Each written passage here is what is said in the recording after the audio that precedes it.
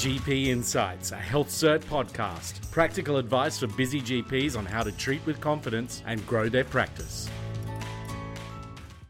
Welcome everyone to another episode of Health Cert's GP Insights podcast. Today we're talking about thread lifts with Dr. Helena Rosengren, an experienced skin cancer and cosmetic medicine physician based in Townsville. Welcome, Helena, and thank you again for joining us today. Beautiful. Thanks so much for the invitation. Okay, let's start with the basics, the very basics. What is a thread lift and how does it work? Well, it's actually a very good question because there is uncertainty about what thread lifts are these days because we've got the PDO threads as well as the more traditional thread lifts. So a PDO threads is where very short lengths of threads are put under the skin via a cannula. And as they then dissolve over the 3 months or so that follows, they increase collagen and elastin. So they will give a rejuvenation effect, reduce fine lines, but no lifting effect. On the other hand, the longer threads, which are poly-L-lactic acid threads, they can be passed for 10 or even 15 centimeters under the skin, depending on where you're putting them, the anatomy of the skin. They have got a long needle at the end so that you can pass them subcutaneously, and a number of barbs along the length of the thread itself. So the idea is that you anchor the thread at one end, you pass it under the skin, and then as you pull the thread tight, these little barbs will catch under the subcutaneous tissue and give a physical lifting effect, actually lift the tissues right up. So they work really in quite a different way. The nice thing about these threads is that they are potent biostimulators.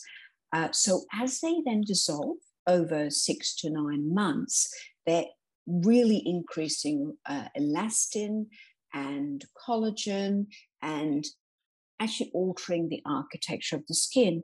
And once they are fully dissolved, that lift continues.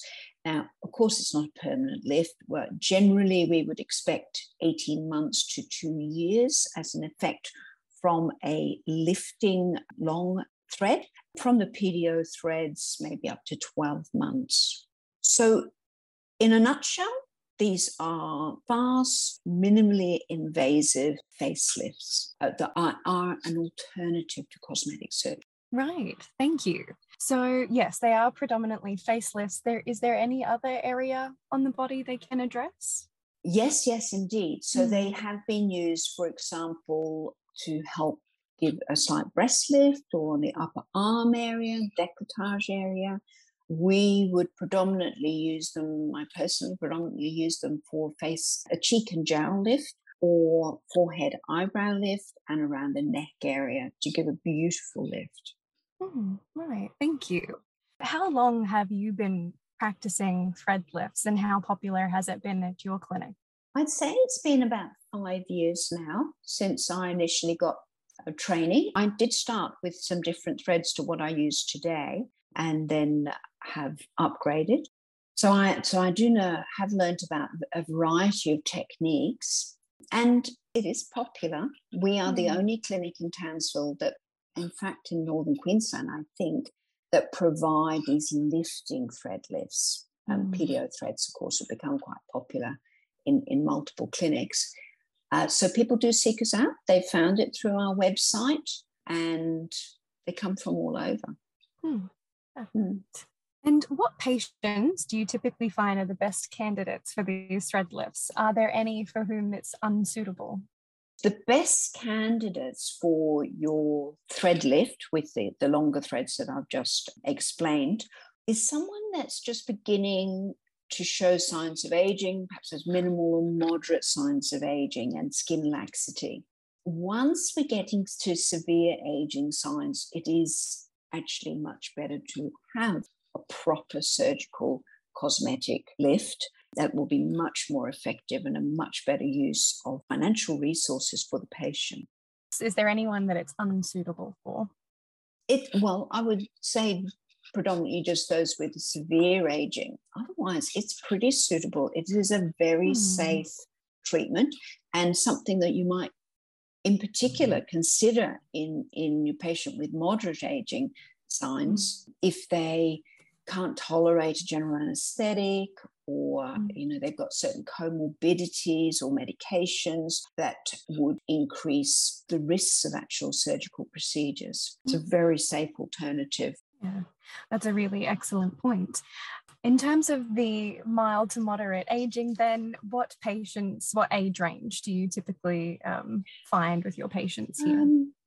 For me personally, I would say 40 to 60, but there are some patients that are older that I have done thread lifts for because they've been very good at looking after their skin. So at my preliminary consult, we'll be having a very good look at the tissues and the elasticity in particular. And I might, for someone that is that little bit older and has more moderate signs of aging, suggest that they have treatment that's going to increase their elastin and collagen globally. So that could be microneedling or any other number of those treatments that will have that stimulating effect. And that way, when they come to have their procedure, you can physically feel between your finger and thumb that there is more tissue there. So there is more tissue for those barbs to hold onto and to physically lift.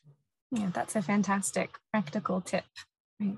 So in your experience, can a doctor realistically provide thread lifts from their primary care clinic? And what sort of training and equipment is involved? Oh, yes, indeed. So this is a very easy procedure to add into whatever treatments you're doing. I think particularly if you are a skin cancer or cosmetic doctor and you already understand the anatomy of the skin, the risk areas, etc., that will make you obviously much safer. And it's absolutely necessary to have that understanding of the skin before undertaking thread lifts. But if you have that training already, it's a very easy procedure to bring into your treatments. But what I would say, a little caveat here, is just to make sure that you have indemnity and that you are fully covered by your indemnity, because with some insurance indemnity agencies, it's considerably more expensive if you want to do thread lifts. So I would just check out the rules and look at the alternatives. Wonderful. Great. And what is apart from understanding the anatomy and facial tissues and skin, is there any other particular equipment involved? Anything that you have to go out of your way to get before being able to practice this? Well, no, not really. If you're already doing surgery, not really. It helps to have some basic surgical equipment there, like artery forceps and fine needle holders. And for some procedures, you will need to use a scalpel, so a blade holder is good. You will be injecting quite a lot of anesthetic along the path of where you pass a thread, and it can really help to use cannulas to inject that anesthetic, and that might take a little bit of training, not much, to just learn that particular technique, because that will then reduce the possibility of bruising and excessive swelling as well. And otherwise, no, it's the threads themselves. Perfect. So are there any risks or limitations involved with thread lifts to be aware of? Yes, it is a minor procedure and generally very well tolerated. It's often advertised as your lunchtime facial lift. I disagree a little bit with that. I think it's really, really good to prep our patients properly and that they have some understanding about thorough aftercare as well. So I think the consenting the patient's really, really important.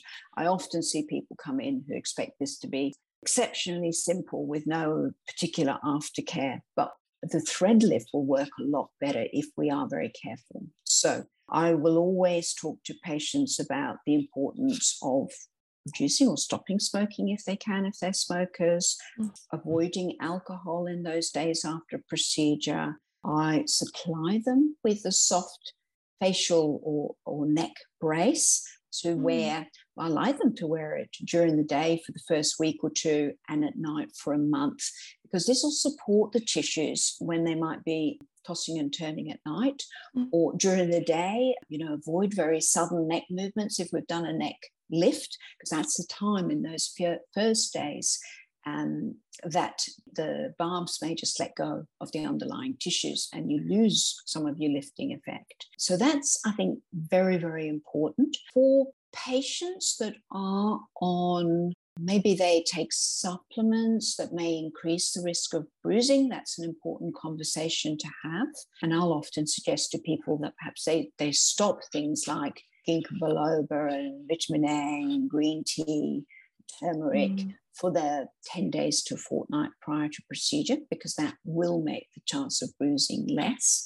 That said, we don't often bruise with a threads procedure, but it can definitely happen. And if we've already got someone that's a little bit older, more likely to have fragile capillaries or knows they're prone to bruising, this will be really important.